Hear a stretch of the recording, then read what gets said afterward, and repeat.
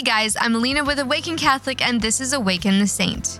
Today we celebrate the feast of Good King Wenceslaus. Yep, the very guy we sing about in the Christmas Carol.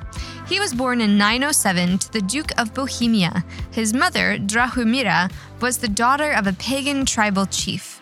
Keep this in mind as the story unfolds. His paternal grandmother, Ludmila of Bohemia, saw to it that he was well educated and also raised him to be a strong man of faith. When Wenceslaus was about 13, his father died, and his grandmother became regent of Bohemia. Jealous of the influence that Ludmila had over Wenceslaus, Drahomira had her mother-in-law assassinated.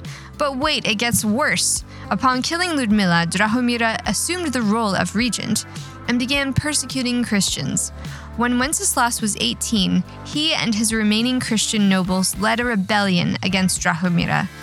The uprising was successful, and Drahomira was exiled. Originally, Wenceslaus wanted to become a monk, but he saw his country needed him, and he accepted the role of duke.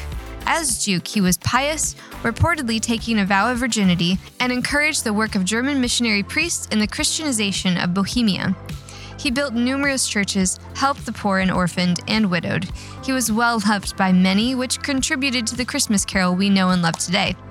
His zeal in spreading Christianity, however, antagonized his non-Christian opponents, specifically his younger brother, Boleslav the Cruel, who had sided with their pagan mother all the while. Talk about family drama. In 935, a group of nobles allied with Wenceslaus's younger brother and plotted to kill him. Boleslav and a few of his men tricked Wenceslaus and murdered him at the steps of the church. The country mourned so greatly for their beloved duke.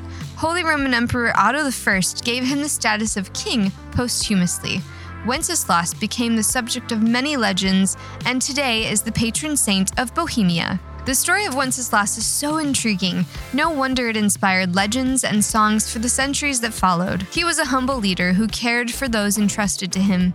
Let's do the same with those entrusted to us. Whether they're clients, students, children, friends, or a stranger at Walmart, we are princes and princesses of the heavenly kingdom. Let's represent our true king well and carry ourselves with noble love today. Saint Wenceslaus, ora pro nobis. Thank you for tuning in to Awaken the Saint. Awaken the Saint is a 3-minute daily show that unpacks the lives of the saints with practical messages for everyday life. Awaken the Saint is made in partnership by Spoke Street Media and Awaken Catholic. Spoke Street Media's mission is to amplify the voice of the Creator by fostering content that invites. For more podcasts, visit spokestreet.com.